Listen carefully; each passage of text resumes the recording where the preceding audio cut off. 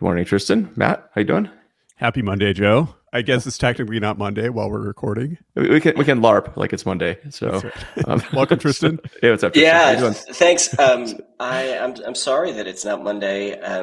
I just for backstory for listeners, I was supposed to be here with you folks 4 days ago, but you would not have wanted to hear me at that point. I was like going to have to hit the mute button and hack and cough, and Oh, my nose wasn't really working, so it was better that we skipped it. sorry, man. No, you sound a lot better. I Yes, think yes. I think I gave a presentation once to the military, and I could barely talk the whole time. Matt Oh, was there. yeah. That sucked. That was not good. It's like we can't hear you. I'm like, I know. Just Was it? doing the best I can. Yeah, I think I was at data council at the time trying to talk with all the background noise outside. yeah, right, you Joe? were. So we It were was such a quite shit good. show. Yeah, they're just like anyway. Well, cool. It's good to chat. I think right before we were talking, and this might be a good topic to start with. We were talking about a New York Times article that came out yesterday. What was this article about? Oh, I feel like it was WeWork that kind of made it public news enough that it made it to the front page of the New York Times. But there have been a bunch of startup either bankruptcies or one form or another of failures. There I would have to pull up the article to like remember all the companies' names. It mentioned WeWork and Convoy, and there was a what was the name of the meeting? That like Hopin. virtual Hopin. event. Hopin, Yeah. Hopin. Yep, that's another like big one. Do you remember any of the other names? I'm pulling up the article right now, but yeah, Hopin. I think they said it raised 1.6 billion at a valuation of 7.6 billion, and supposedly sold its main business for 15 million. So now I'm really curious about what went on behind the scenes for all of that to take place. But let's see, what else did they have here? Yeah, it's a long list. All of AI basically closed out. Convoy, of course. Vive, which is a home construction startup that I hadn't heard of. Hmm. Yeah, hold on, Um, just looking through it now. Yeah, and it says if you're focused on AI, then of course this is not a problem. You're not worried about this. yeah, the ever since inflation started ticking upwards and the Fed started going on its interest rate raising spree, the markets have reacted and multiples have come down, and that has meant that if the emperor was wearing no clothes, then it became apparent to everybody very quickly because you couldn't continue to fundraise at the levels that you had been fundraising at before. So then you have to either conserve cash or you have to you get profitable or the we have a high flying valuation, and this has been very top of mind for me. The last thing in the world that I would ever want is to see us in the list of names of companies who didn't make it through that part of the process. But fortunately, in many ways, enterprise software and like data infrastructure is a much more like nuts and bolts business than some of the other companies listed there. Like we were cast to sign these like long-term leases with landlords that have like these tremendous financial outlays, like obligate you to like 10 plus year terms, and there's different. Hopin was all of their numbers were based on a complete global anomaly of no one could leave their houses and still wanted to do events. And so what do you know? Virtual event attendance is like doing real good. And we've seen this show up in our own virtual attendance numbers. 2 years ago, we ran our event Coalesce totally virtually, and the year before that as well. And our virtual numbers were like very strong. We were like, hey, this is the future of conferences. Why would we ever like all go to a hotel together again? But that's changed, and people want to go in person, and the virtual numbers are not as good. Anyway, I think our core business is like much more boring and normal and stable than some of these other businesses. So fortunately, we could get back to basics and are in a pretty good place. I'm not worried about showing up on that list. That's great. Well, what does getting back to basics look like for you? Gosh, this is going to turn into a boring conversation very quickly, but perfect. We love boring conversations here. We spend all our time talking about data. So here we go. I mean, seriously, like you have a business that started around an open source community, and that community grew organically for many years, and it was, I think, 3.5 years in that we first raised venture money, and we're now 7.5 years in. And the story of most commercial open source companies is that the first chunk of revenue comes pretty easily because there's this like pent up demand, and you're like, hey, there's finally a thing that you can buy, and people are like, cool, here's my credit card number.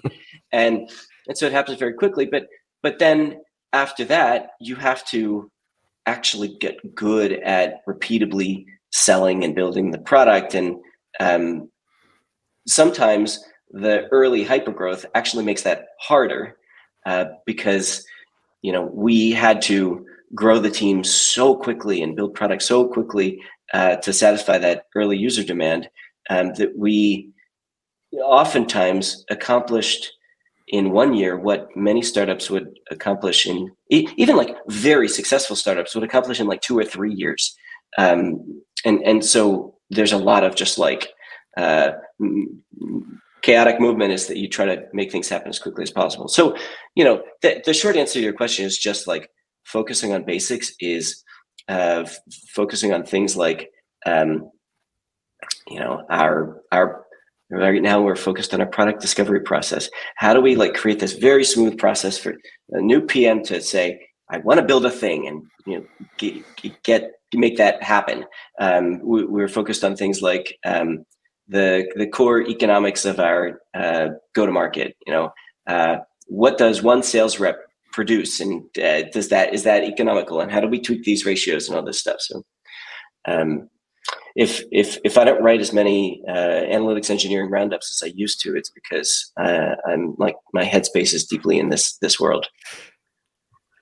But like, that's how you build a long-term successful business is right. As much as I would like to do nothing but talk about the internals of Snowflake and Databricks' most recent product launches, we also have to like get the basics right. Yeah, and I'm sure, there is a big shift post-COVID and different pressures running a business. In fact, one of the things you brought up in the email notes before we decided to record today was the shift from being focused on a big user base to growing the revenue base. And I know for like a traditional B2C company like Facebook or Google, this is all about advertising. But of course, if you're in the like orchestration or data management space, it's a whole different game, right? Advertising is not really going to register there. So tell us a bit about what you were thinking in that context. Yeah. I don't know. It was like a year or two in, and my wife is a pediatrician, and I said, gosh, there's more people using DBT than I anticipated. I don't know what to think about that. And she said, you should put ads in it. And I was like, I'm not sure that's how that works. I'm not sure, like, ads in a command line. So we don't have ads in DBT for sure. That would be a weird experience, but it would be a very strange experience. The short answer is that when you use DBT, there's a core set of things that you're doing, and they suggest a kind of next level of stuff. If you're using DBT, you need something to run it on an ongoing basis. You probably need a tool to view all the metadata that's coming out of it. You probably need CI checks. There's all these other things, and So the core of DBT has always been open source, and we feel strongly about that because we want the language itself to be something that you're not locked into. Programming languages generally are not things that you want to have somebody be able to kind of change their pricing model, and all of a sudden, all of the however many tens of thousands of human hours you spent writing that code, it's just like not useful. But all the kind of tooling around it is stuff that we charge money for. Yeah, that totally makes sense. I mean, this has been a pretty common model for a long, long time. It's the tooling around it plus the support aspect, right? So Yep. Linux was one of the first really successful open source businesses. And the attitude was, hey, we're going to keep this pure open source in that case, but we're going to support it for you. And so we'll manage, the different checkpoints for you. And we'll give you like a golden set of bits that's more tested and tried and true. And You're talking about Red Hat? with you. Red Hat, for instance, Yeah, is yeah. probably the biggest example of this. Yeah. There's the cohort of companies that was started a little bit before us that we tend to think about frequently when we look for prior art are companies like Databricks and Confluent and Mongo and Elastic, and they all have navigated this journey. I think different ones with varying levels of success. And there's certainly been bumps along the way for different ones. It's been nice for us because we've had those companies to learn from. HashiCorp's another one.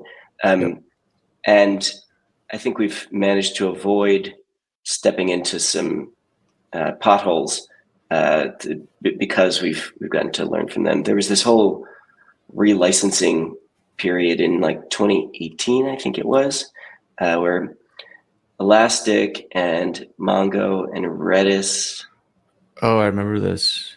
Did major relicenses. This is when like the business source license and I can't remember that. I think they all like invented their own licenses. But we've decided, in almost all cases, we've decided not to go down that path and have kept the core product permissive Apache to open source. That's interesting. And I suppose walk me through this. I'm thinking in terms of moats, whatever that means in a product. But I imagine that as you're moving more towards focusing on the business, focusing on competitive moats. What does a real moat look like in software versus maybe a fake moat or a moat that could disappear really quickly? That's something I've been thinking about lately. I'd love your take on that. This is, I think, this is like the question in software. And, 20 years ago, 30 years ago, the question was, could you build something? It was very challenging to build the first versions of eBay or Amazon. And you can read the histories of these companies. And in order to accept credit card payments online, it was freaking hard computer science work, and you required C code for Amazon. But it's just like the technical challenges are not moats today. I mean, okay, maybe in a few cases they are. Maybe it is true that OpenAI has done some things that truly are technical moats and are hard to replicate. But even then, I mean, Google just released Gemini. I can't remember what the Gemini. Yeah.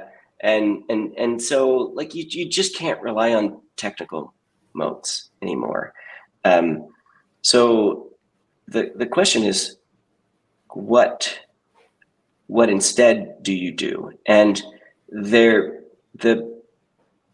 I went to real business school back 15 years ago, and that was a good intro to the topic. But honestly, you can get up to speed on this topic just by reading a single book. The folks on the Acquired podcast talk about this book every single episode. It's called 7 Powers. It's by a guy it's named a really good book. Hamilton Helmer. It's not long. It's like, I don't know, 180 or 200 pages, something it's like dense, that. though. It's dense. Every page you're just like, damn. Yeah. You do want to like put it down and stop and think about it. But like, and I'm not going to be able to recall the 7 powers from the top of my head, but the different way that I think about that, I think about Apple a lot, because we're trying to run a playbook that is a little bit similar. Now, I don't want to like truly compare a tiny little 400 person company in data engineering to like the largest, most successful technology company ever, but like you can see similar strategic elements, and that is to say that Apple's strategic moat is primarily about their ecosystem. Mm-hmm. They have all these different touch points with customers, and they have invested in technology at each of these different touch points. And the power of the Apple ecosystem is such that anytime you adopt a new piece of Apple technology, it just works so freaking well. And so, every once in a while, my brother, who's an Android person, will try to convince me to switch over to a Pixel, and he'll be like, the new Pixel has this, that. I'm like, cool. I literally don't even care what new functionality just came out of the Pixel, because like I have 3 different sets of AirPods. I have 2 Apple TVs. I have MacBook. Like all of this stuff just works together incredibly well. And that is a very powerful moat. And for us, my perspective on data engineering is that most of the time, people are spending their time on things that have no value whatsoever. They are plumbing, they are duct taping, and what we really need to be spending time on is thinking about business value. Like, what are the things that we're here to do that create business value? And so, and yet there's like all these different touch points. You think about data engineering. You need a data catalog. You need a CI tool. You need observability. You need all these different freaking things, and you don't really care. I mean, like take data orchestration, like literally creates no business value, but you need it. If you don't have it, your stuff doesn't run, but you want to think about it as infrequently as possible. And so what I want to do is increasingly make living in the DBT ecosystem feel like living in the Apple ecosystem, which is to say that the hard stuff just kind of like vanishes into the background, and you forget that was ever a problem, and you spend all your time thinking about business value. Matt, you're writing a book on business value. What do you think about this? Yeah, I completely agree. I mean, data people in general, we need to think about business value a lot more. I think there's frankly also a level of training that needs to happen at the C level, which is to say we need to sometimes rethink about business value. You have the whole Welchian, just dollars and cents stock buybacks movement. The Jack Welch. Yes, Welchian? Yeah, exactly. Yeah, I recently read a book called The Man Who Broke Capitalism. Good book. Probably talk about it more in the future, but basically talking about how he undermined General Electric's investment in R&D. He undermined them as a technology leader. And I think when we're pitching data projects, there kind of need to be 2 parts to it. So we're still pitching technology, right? Like, not to your point, Tristan, not focusing on boring engineering stuff. We want to get that stuff out of the way as quickly as possible, but focus on how data can actually build better businesses. Not just on having the latest and greatest, release of Snowflake or something like that, but focus on how data can serve the core functions of the business, but not be so focused on just profits and dollars and cents that we say, oh, we don't want to invest that money because it's, we can just give it back to shareholders instead. Interesting. This interesting thread too, I think that we sort of touched on earlier, which was the the early days of technologies like PayPal, right, and so forth. These are very high friction efforts, but now transactions are, you don't even think about it. Stripe, you just integrate it in and you're kind of done, right? Same with PayPal, actually, but it works really well. And it feels like the data tooling ecosystem and the data engineering ecosystem is it's coming a long ways. I don't think we would harken back to the days of MapReduce and going back that direction. Maybe some hipster will want to do that. I don't know. But it's let's actually bring back the old school data stacks. But I think you're absolutely right on in your your observation that these things just sort of need to work. I think, and then we wrote the book on data engineering. Like we feel like there's the trend right now is definitely towards higher levels of abstraction and ease of use. And this will, by proxy, force the data engineer again to focus on more valuable activities. As you point out, pipelines, that should just be there. But I mean, if the plumbing in your house was as creaky as a lot of our data pipelines, I mean, you would have a very terrible day. I mean, you're in the middle of a remodel project, or hopefully you're soon done with it. But just finished, yeah. Congratulations, by the way. I'm very happy is not leaking. I guess the plumbing is all plumbing's working. Doing great. You don't think about it, great. That's awesome. Yeah, but I mean, you're absolutely spot on. It's one of those things where in my perfect world, we would not be talking about data the way we do right now, and we'd be focused on the outcomes the data can provide. And but engineers want to engineer, right? I mean, that's sort of the paradox that we live in, where you want to put a command line in front of people so they can type things and feel like they're doing something. And I don't think there's anything wrong with that. It's the problem is that sometimes we have, because 10 years ago, the only way to build data pipelines was to employ people to deal with all this hard stuff, like to tune MapReduce. That we trained businesses to expect that, and we trained an entire set of professionals to expect that. And in fact, that's not actually a great outcome. Like, that was a problematic outcome. That's why we moved towards cloud data warehouses and SQL and all this management stuff. But we should get our businesses to want to do that work less, and professionals to not see it as like their path to promotion. Yeah. And I think, I don't know, Joe, what do you think about startups? I think some startups have figured this out and realized that they just need to use off-the-shelf tools and focus on their business outcomes, and also focus on, like, do I have a technology secret sauce? Is there something that I'm really, really good at that other people are not good at? Focus on that, plus the business value, then they can succeed. And we've seen other startups where people maybe come from Google and they want to bring in all kinds of Google technical processes, and they want to be the best at technical processes. And generally, the latter type of startup really, really gets bogged down in the technical details instead of realizing. Well, we saw that one company that I think had Google engineers as their founding team, and they built everything using protobufs, like literally everything. And we're just like, you could use. I mean, that's how Google works. Literally everything. Yeah. Mm-hmm. Yeah. Right. But our suggestion was there's a thing called Postgres. You could do that too, and it would save you a lot of time. And JSON, right? Like, just use off the shelf. Use what other people are using. Yes, it might cost you a bit more money, but it's going to save a ton of engineering time. Mm-hmm. And then when you're a big company, when you grow up, you can focus on being the best technically, maybe. But right now, this is maybe not the best use of your time. How do you make that leap, though, Tristan, from being from where you are now to building an ecosystem that just works? Yeah. Okay. So I think this is one of the most interesting things about the data ecosystem today.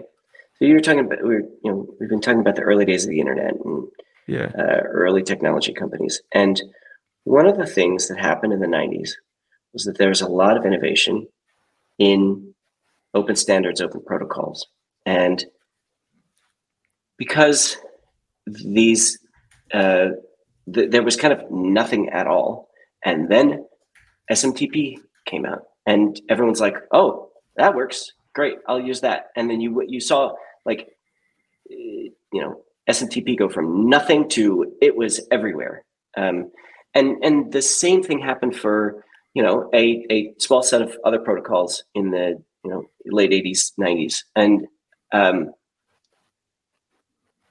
these protocols were generally like pretty simple, straightforward, but they did an important thing and they got adoption.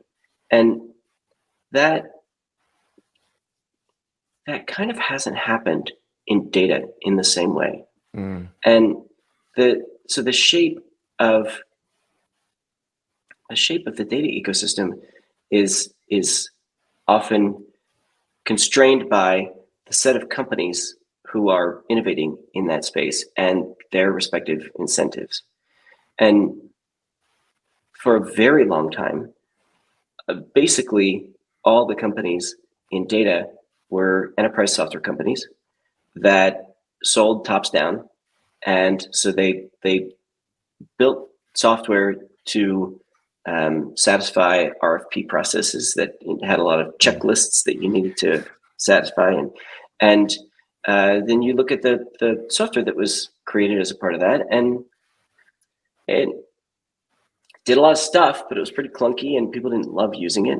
And so from my perspective, the most interesting thing about DBT, and you talk about a lot of different things, but the most interesting thing about where we sit in the overall landscape is that we are really the only kind of application level open standard that has gotten real traction. And in order to actually make a change in the world, you need to convince a very large number of people to do something in a new way. And that's literally the hardest problem in making any change to the world. A large number of people, convince them to do something in a new way. And so we have certainly, like, it's hard to tell exactly how many people use DBT today. From what we can tell, there's about 35,000 companies that use DBT every week. And probably you're talking about somewhere like 500,000 or 1 million users every week. And so that's not, everyone, but it's a lot of people, and from a data engineering part of the world. And we want to like move that into kind of, less technical folks over the coming, 12 plus months. And so then you start to say, like, well, what does that give us the right to do? And that's the moment in time that we sit at. And I think it's a really big opportunity, because so we just launched this thing called DBT Explorer. And okay, you look at DBT Explorer and you compare it to a fully featured data catalog like an Elation or a Calibra. And I mean, gosh, it's like David and Goliath. Like, our product is kind of a toy. But it does a lot of the things, like the basic things that you want. And it is automatically in the hands of everybody who is in the DBT ecosystem. And that's really powerful. And so we want to continue to do that. We're not going to try to, build the most complex, best-in-class orchestration tool or best-in-class observer. But like when you have a huge user group and you can say, like, hey, here's a really useful thing and it works with all these other things, then you get to kind of raise the bar on like just the set of tooling that everyone has access to. Let me ask you about something that I don't think DBT is working on, but it's very adjacent and probably very important to you for this reason, because it's part of this ecosystem. And that is data exchange. So if I, as a company, have, processed some data, transformed it, I'm ready to serve it, and I want to exchange it with a partner or the customers, what are your thoughts on the state of the ecosystem around that right now, and how could we do better?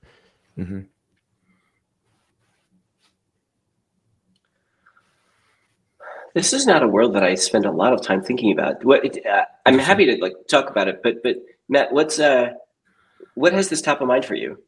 I think a lot of things, what we've seen over and over again. So I think it's really nice that Snowflake makes it easier to exchange data between companies. The crux is still that if my, say, a partner company is on BigQuery instead or using Redshift, then suddenly that's very hard. And so I'm kind of thinking in the context of open standards like you're talking about, and how we're still, after all these years, we've gone to the cloud, but this is still a point of struggle, I feel like, for a lot of companies. Yeah. The one of the things that we're thinking about internally is we launched this thing called DBT Mesh at Coalesce, and companies like large companies that use DBT really want to be able to kind of distribute ownership of their different DBT assets, and many of these companies have investments in multiple different data platforms, and it becomes very their like data ecosystems become very bifurcated. Yeah. And but the funny thing is that's a software problem. It's not a atoms problem. Let's just say, in an example, you're running you're on AWS and you're running Athena and you're also running Snowflake. Well, it turns out that most likely both Athena and Snowflake are software running inside the same set of computers inside of AWS in the same region. And they all could communicate using Blob Store and S3. And it's like actually data interchange between these platforms could be much easier. It's a software problem that can be solved. So one of the things that we're starting to think about is how do you take this mesh concept and make it really easy for different teams that are both using DBT to read and write each other's data, even if they're on different data platforms. And how do we kind of make that movement kind of seamless? And I think it's honestly not going to be that big of a lift for us to accomplish that. Now, I don't know how to use DBT as a standard to kind of solve the problem of like the atoms problem. Like if your data is sitting on US West over here and other data is sitting on, a region in Germany, like that requires somebody else to solve. Well, and there's the whole data egress problem too, the way 100%. cloud vendors bill for network, which, Joe, you like to rant about that, I think, for good reason. Well, it reminds me of cell phone minutes from the 90s. I kind of wish they would go away, but I keep thinking this will happen. It probably won't for a while. So, but once one vendor decides to do it, I think everyone else is going to follow suit pretty quick. But yeah, it's a topic for another day. I mean, it's really crazy. What's that? I just was at Slush last week, and I called. Every day I would call my kids and my wife and check in and say hi, and it like doesn't even register to me anymore that like I can have traveled 7 time zones away and I can just like go to my phone and like click the same name and it just connects me. And I like the world of long distance is way behind us, and it's a super cool analogy for egress fees. It reminds me a lot of that. Yeah, it's just a toll. And even egress fees between regions and stuff like this, it's just nuts. Different ways you can get charged and whatnot. It's, but I mean, that's one big barrier. But what you're describing kind of reminds me of the if we take it to the Apple analogy, sort of like the sort of iCloud works, or maybe how actually you have 3 AirPods. I think I have the same number, and how handoff works. I have a million Apple devices. Right, and that's gotten way better. 2 years ago, it was a real pain in the ass. It sucked. Oh yeah, it was so bad. Like now it's pretty good. Now it's pretty good. Yeah, you'd be like talking to someone on your phone, and then your AirPods would randomly reconnect with your Mac when you opened it to like work on a. Oh yeah, that was us all the time. We'd be talking. Yeah, and then like your phone would be in your pocket, and now the person's voice is actually like coming out of speaker in your pocket. Yeah. That's exactly it. Yeah. But what you're describing with DBT Mesh kind of reminds you of that experience where it just sort of should seamlessly work, right? I think they dialed it in, as you pointed out, and it's but this is one of the big cruxes too, because there's a lot of complexity, especially as you get to bigger companies that just it's just the nature of the topology of how the teams and their stakeholders are set up. So it's that's interesting. What sort of spawned the idea behind a DBT Mesh? Oh, it's the same idea that kind of started the whole thing off, which is just most problems in data can be solved by analogizing to software engineering, and the problem that everybody was running into last year, and it ignited quite a lot of LinkedIn commentary and conspiracy theories and whatnot, is that the modern data stack was expensive, and nobody had really good control over what was running inside their data warehouse, and DBT was expensive because people were writing a bunch of code and no one knew what was happening, the core insight was in fact correct. DBT projects or authors of DBT projects didn't have the tools that they needed to create really robust software architecture. And as a result, the answer anytime you needed something new done in your DBT project was just okay, go in there and build a new model, build 10 new models.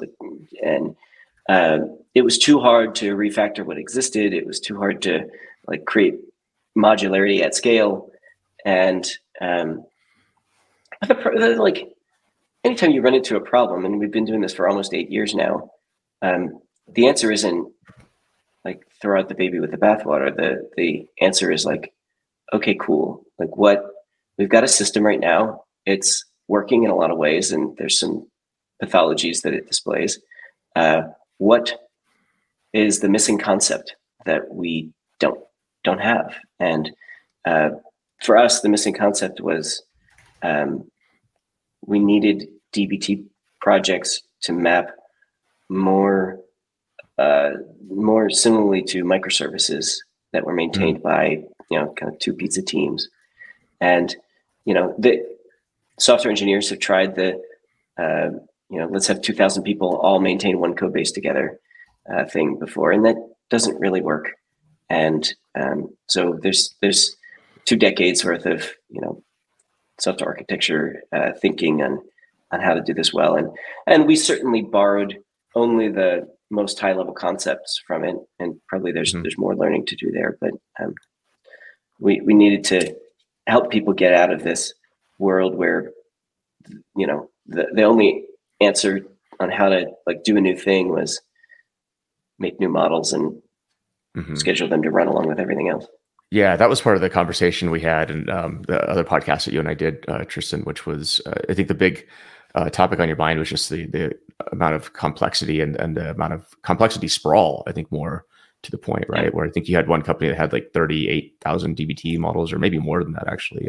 Yes. Just bananas. So. Well, it really sounds like we're talking about don't repeat yourself, right? Like one of the ultimate classic rules in software development for probably the last 30 years, when was don't repeat yourself first coined. But yeah, it seems like there was a lot of repetition in DBT models. And so this is a very welcome change. Well, the funny thing is, it's not like anybody wants to repeat themselves. But in a sufficiently complex organization, it's hard to know, okay, this model was built by this other human that I've never spoken to before. Why did they build it this way? If I change it, will they be pissed off at me? If I change it, will I break something? These are kind of hard questions to know the answer to. And almost always, it is faster in the moment for that person to just make a new model instead of make a small change to the other model. And so that's what people end up doing. So you have to make it easier to do the right thing. Yeah, absolutely. What do you think semantic layers fit into maybe universalizing the vocabulary and context of a data within an organization?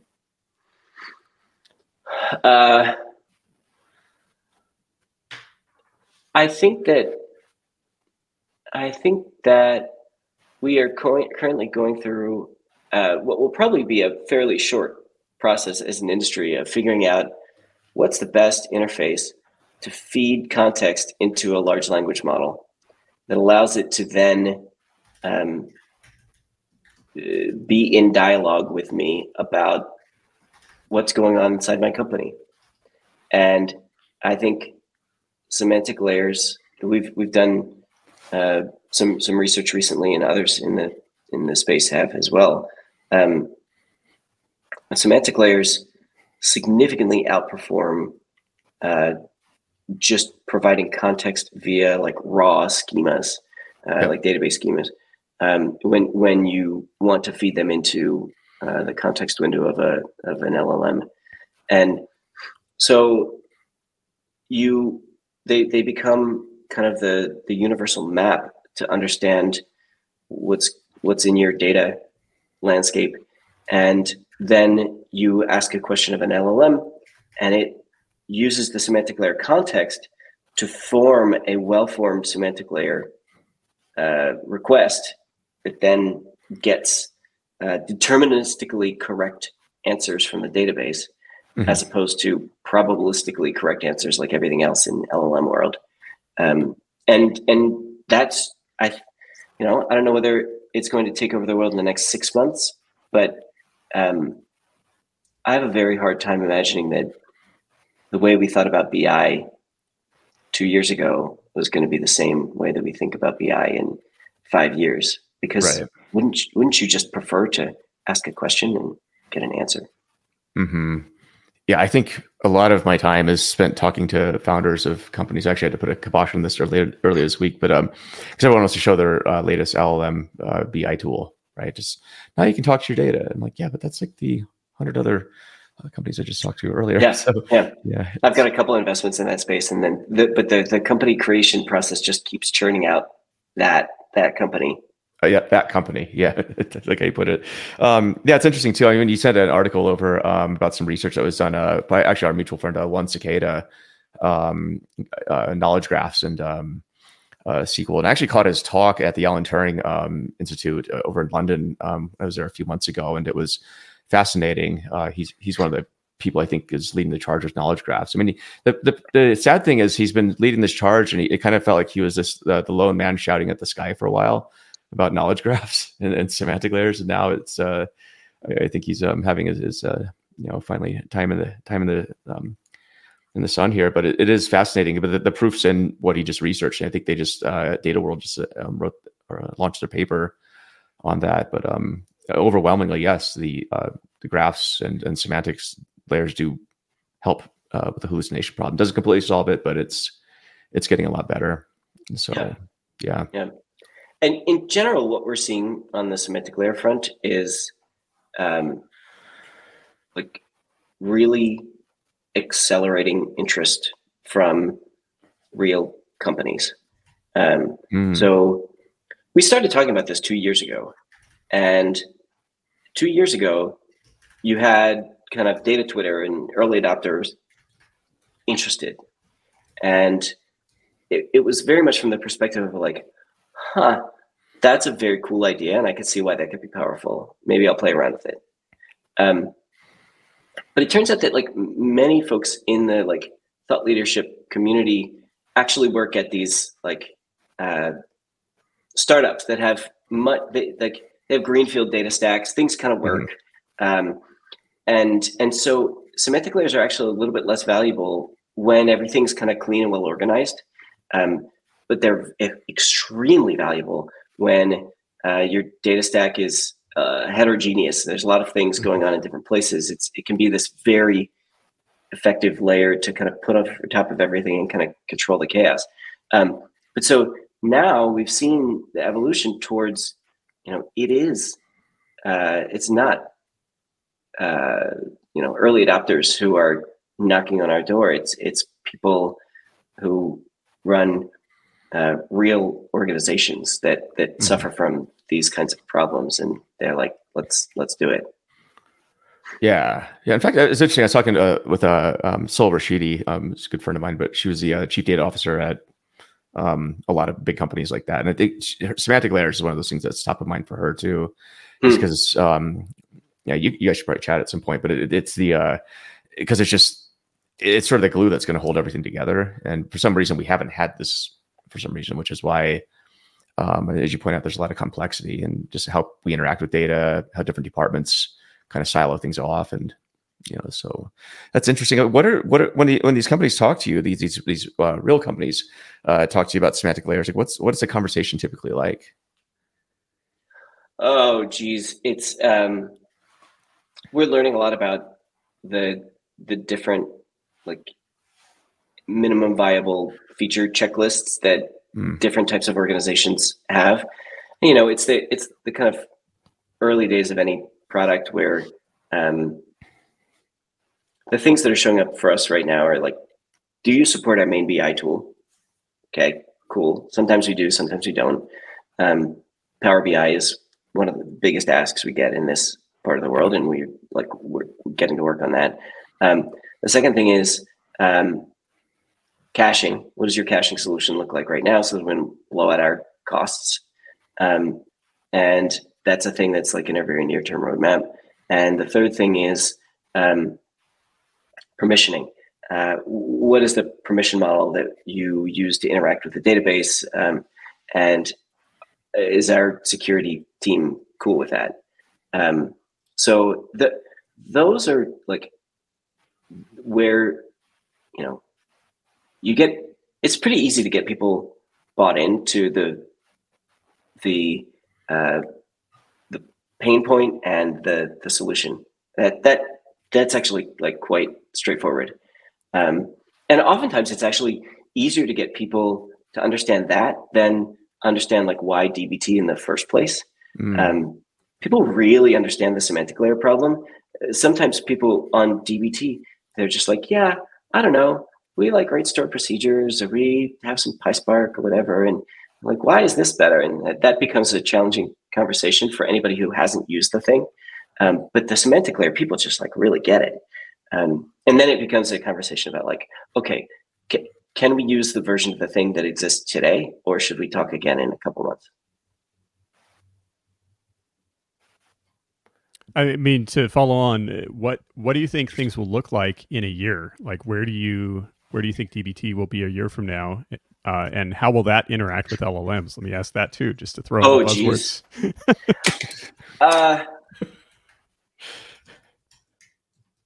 This is a year for us where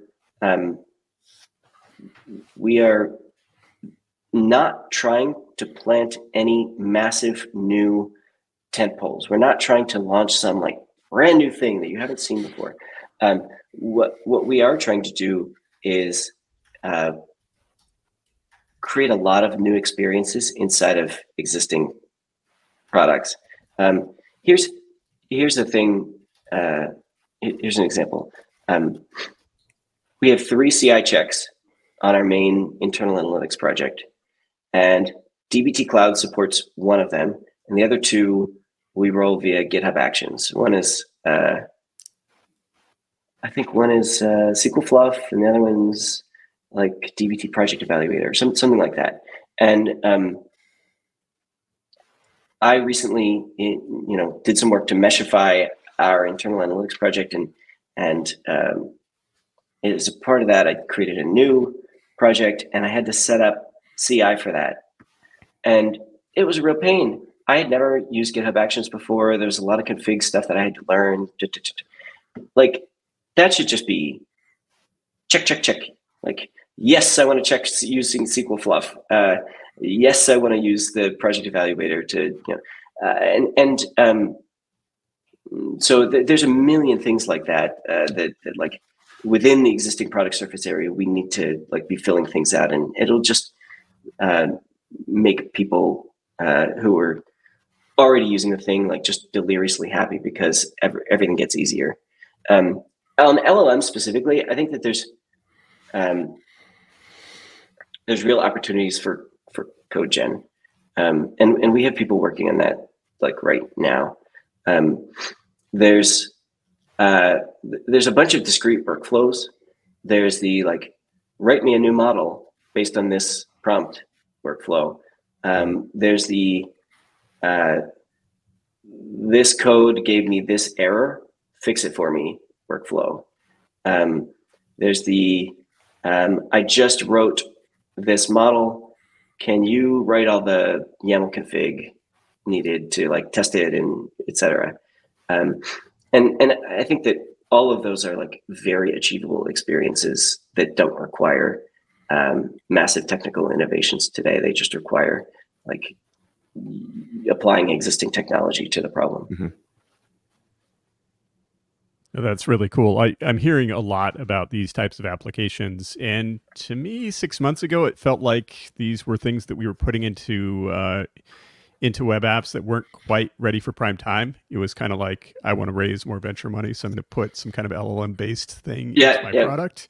But now it feels like they're actually being used. I mean, I heard a couple of talks at Data Driven NYC actually earlier this week, and there was a discussion with Adobe about the maturity of their Firefly kind of suite of tools for generating images, which was kind of amazing. And then there was a panel from Moody's Analytics talking about how they're using retrieval augmented generation to power internal analytics, and just like really, really exciting stuff. So looking forward to seeing what you guys do with that.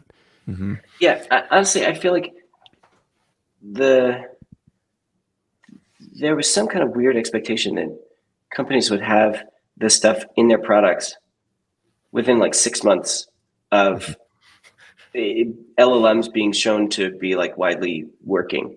And I don't know, I just didn't feel that type. I had no interest in like launching an LLM feature that wasn't useful. Right. So I think that there's now enough prior art. We've now collected enough user feedback. Like we now know how to do this thing in a way that like is actually going to be useful. And so it's the right time. That's super cool. I know we're coming up at the top of the hour here. Well, Tristan, it's been good chatting with you. And I maybe one last question that I have before we kind of wrap up. How hands-on are you with getting your hands dirty with the code base? I mean, you mentioned that you're doing GitHub Actions and stuff. I was a bit surprised by that. But is this something you normally do? It seems kind of cool.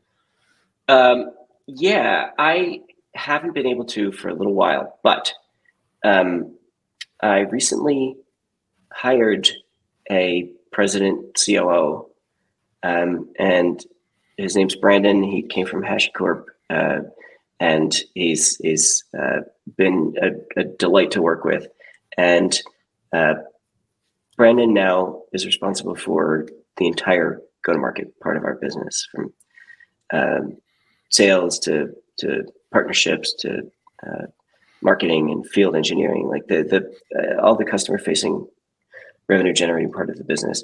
And one of the reasons that I wanted to hire Brandon, other than the fact that he's way better at that stuff than I am, is that it gives me an opportunity to focus on the stuff that I'm actually really good at, which is making sure that I have hands-on product time, every month. And so cool. I took a couple full days after Coalesce and used all the new product functionality we just shipped. That's so awesome. And I plan on doing that every couple of months. That's super cool. It's kind of unheard of too, Matt. We talked to a lot of people. It seems like the bigger the company gets, the founder's kind of disconnected from the product. But that's really cool. I think Matt will agree. This is something I think that should matter. But, yeah. I mean, I've heard many people talk about when they move into management, even if you're just managing a whole team or a department, suddenly you lose some of that individual contributor time. And that's kind of very wrenching to do that. But I think sometimes people take it too far and say, okay, I'm the manager now.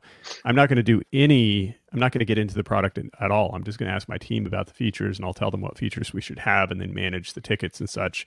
And I think that's kind of a shame, because you really, to have the product vision, you want to be getting your hands dirty. You want to be right in the middle of things.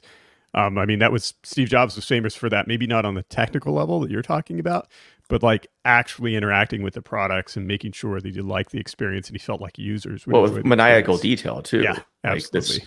This corner feels off. Like, go back and do it again. So yeah, I think that there's different stages in a startup's life cycle. I think that at first you're in the product all the time because you have to be, and then there's a million things that you have to do to make sure that the company like actually comes into existence, actually works. And you as CEO, you probably need to trust that there's other people who can do a lot of the product and engineering work.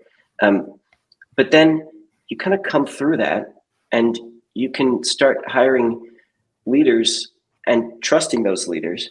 And then, but you have to start asking yourself the question, what is it that I'm uniquely capable of? What do where do I add value here? And I spend a lot of time with folks like Ali Ghodsi at Databricks and Jay Krebs at Confluent, and those folks have very clear statements of like, here's why I am the CEO of this company right now. Here's the value I add, and so I think that every CEO needs to develop a statement on that at some point. That's awesome. Well, Tristan, great chatting with you, and yeah, looking forward to what you are coming up with next year and the years after. So awesome. Yeah, I really appreciate it. This has been a lot of fun. Yeah, thanks for taking the time to come on. Yeah. All right. Talk to you soon, man. Take care. See you. Bye.